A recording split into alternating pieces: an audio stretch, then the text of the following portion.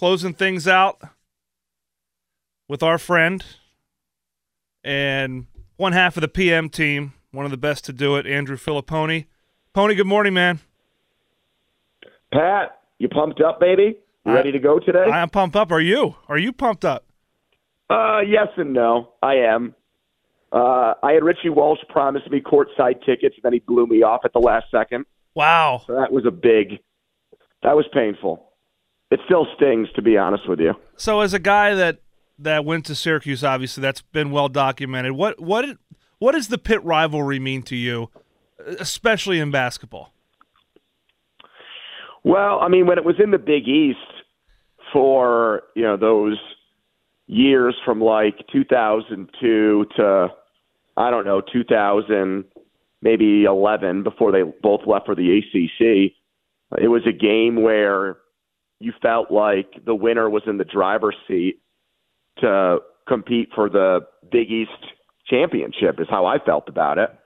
That was really before Villanova's program took off in a big way with Jay Wright, and you felt like with Connecticut and Jim Calhoun, and for a few years there, maybe Georgetown with John Thompson, like that those were the teams that you measured yourself up against. So from a Syracuse fan perspective, I think it was Pitt had a very defined style. They were going to be a really physical team. You knew that you were going to have your work cut out for you for 40 minutes, and you were just hoping that you'd win an ugly game, maybe a 1-50 game or something like that. So that's how I looked at it. I don't know if I ever really, growing up a Syracuse fan or going to school there, I don't think I ever really hated Pitt. I think I was impressed that in maybe a non-traditional basketball market where at the time it wasn't like the city was producing a lot of players, more of a football town, of course, that they were so consistent year in and year out. So I think I admired them from afar and knew that when Pitt played Syracuse that the winning team was probably in position to win the Big East championship. Yeah, I wanted to ask you about that. You make a good point about Pittsburgh not being a basketball market. Obviously, there are people here that love basketball. You follow the game extremely closely. Obviously, Syracuse is a blue blood type of program in college basketball. But I want to ask you, Pitt has been rather dormant in terms of its basketball relevance for several years now. Until this season, obviously they've become more relevant. They're part of the conversation. Where do you think Pitt basketball's place is in the sports market here in Pittsburgh now that you're a very prominent member of that market? Well, I think they can have a big one. I think the potential is there for Pitt to be a really relevant team. They compete. They don't compete against the Steelers every weekend or high school football the way that the Pitt football program does. And even though, the Pitt football program has been, last 2 years really good, ACC championship, finishing in the top 25 last year, every Saturday, the next day, there's a Steelers game. And so you've got a very busy time of year, plus not to mention how many Penn State football fans and Notre Dame football fans and West Virginia football fans and even Ohio State football fans populate our region. Basketball season, especially if the Penguins here are ready for a downturn, I think you've got that time, that space where once the football season ends, once the Super Bowl is over, where a lot of attention can turn to Pitt basketball. And it was that way for a long time. And the Pete was sold out every game, not just senior day or the final home game of the year, but Wednesday nights, Thursday nights, the place was packed during conference season. And I absolutely think we can get back to that. This season has sneaked up on people. I think that's a good thing in a way because it reminds people how much fun college basketball can be and how much better of a sports town we are when Pitt basketball is good, Pat. I also do think, though, what's going to be interesting is, there's a lot more turnover in college sports now. What made those Pitt teams, what made people, I think, love those Pitt teams that we talked about before was that these guys grew up in the program. They started off as freshmen. Maybe they didn't play a lot. And by the time they were juniors and seniors, they were ready to really contribute to the program. Guys like Aaron Gray and players like that, Brad Wanamaker, that they were as freshmen, they were way different than who they were by the time they left the program. Now you got guys who come in for 1 or 2 years. Pitt, I think fans thought like maybe 10 years ago, how do we compete with the Dukes of the world and the North Carolinas of the world in the one-and-done era when they get NBA players for a year?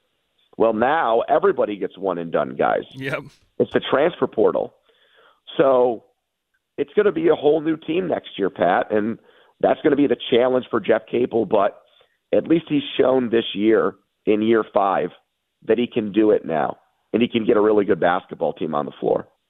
Talking to Andrew Filipponi, and want to ask your perspective on this. Obviously, Syracuse not having the year they hope for, plan for.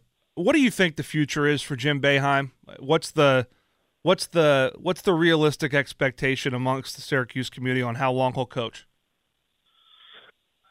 As long as he wants. And I hate to bring this up just because of the way things ended, but it feels to me like there's a Paterno vibe there, where no one really within the program or within the university has the guts to sit down with Jim and say, okay, let's map out change or a way of transferring power over to someone else. I don't think he's interested in that. He does not have a ton of hobbies. He's not somebody who I think, wants to travel or play golf every day or wants to get caught up on things that he's missed. Like, he's a basketball junkie. There's a reason why he's been doing it for 50 years. Yep. And I don't think he wants to stop. And he's been the person that is responsible for the national championship in 2003, the Final Four appearances, all the 20-win seasons. Like, I just don't think that they have somebody there, whether it's the chancellor of the school, the athletic director, who wants to, any booster, who wants to say to Jim, hey, it's over. Even though I think signs are pointing in that direction.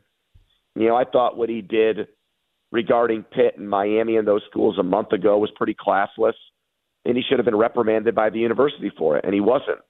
And he did, and he gave a half-hearted apology, but by then I thought the damage had already been done. I think a lot of Syracuse fans are ready for something new, which, hey, maybe we'll learn the grass isn't greener on the other side. I'll always be grateful to the guy, Pat, because he made a basketball team in central New York must see. They get 20,000 people there a game. Yep. Other than him, there's no reason why Syracuse basketball should be as good as it is, even though it's obviously not there now. But, no, I think people are ready for some fresh blood, some new blood in there, and a different coach. Last one for you, Andrew. Got to ask you the obligatory one. Appreciate your time this morning. You talk all week, so I appreciate you making a little bit of time for us. How do you see this one going today? Because, again, it's as we learned in the ACC, you just never know. Yeah. Well, I think it's a tricky spot for Pitt because Syracuse has gotten blown out in 2 straight games. They lost to Duke, I think, by 22 and Clemson by 18. I might have that flipped. But they've lost their last 2 games by an average of 20 points. They've gotten killed. And I don't think that this team is a great team.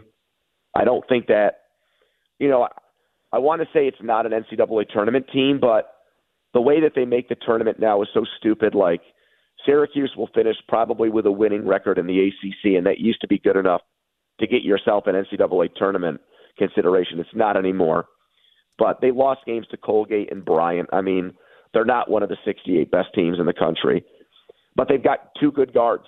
Yep. Judah Mintz, who almost went to Pitt, is a guy who goes right to the basket, one of the great penetrating guards, one of the really good defensive guards in the country, top steals guy. Joe Girard is a streaky shooter. He can make 6 or 7 threes in a game like Nellie Cummings can, like he did last time Pitt played Syracuse. So, and then Edwards inside is the type of guy that if he's not in foul trouble, he can control the glass for Syracuse. So it's going to depend how Pitt shoots. Yep. If they shoot it like they did against Virginia Tech, well, then Syracuse can come in here and win today. So I think it's a toss-up game. The crowd will be great. It'll be rocking, but I think Syracuse will be more feisty than they've been the last couple of times out, Pat. Well, it'll be interesting, man. Appreciate your perspective this morning, and have a great day. I hope you're going to the game because, if you need seats or anything, it doesn't sound like Richie Walsh took care of you. He said courtside, Pat. I thought I was good. All That's right, brutal. Man. Well, have a great day, dude. Appreciate you. Yep. There he goes, Andrew Filipponi.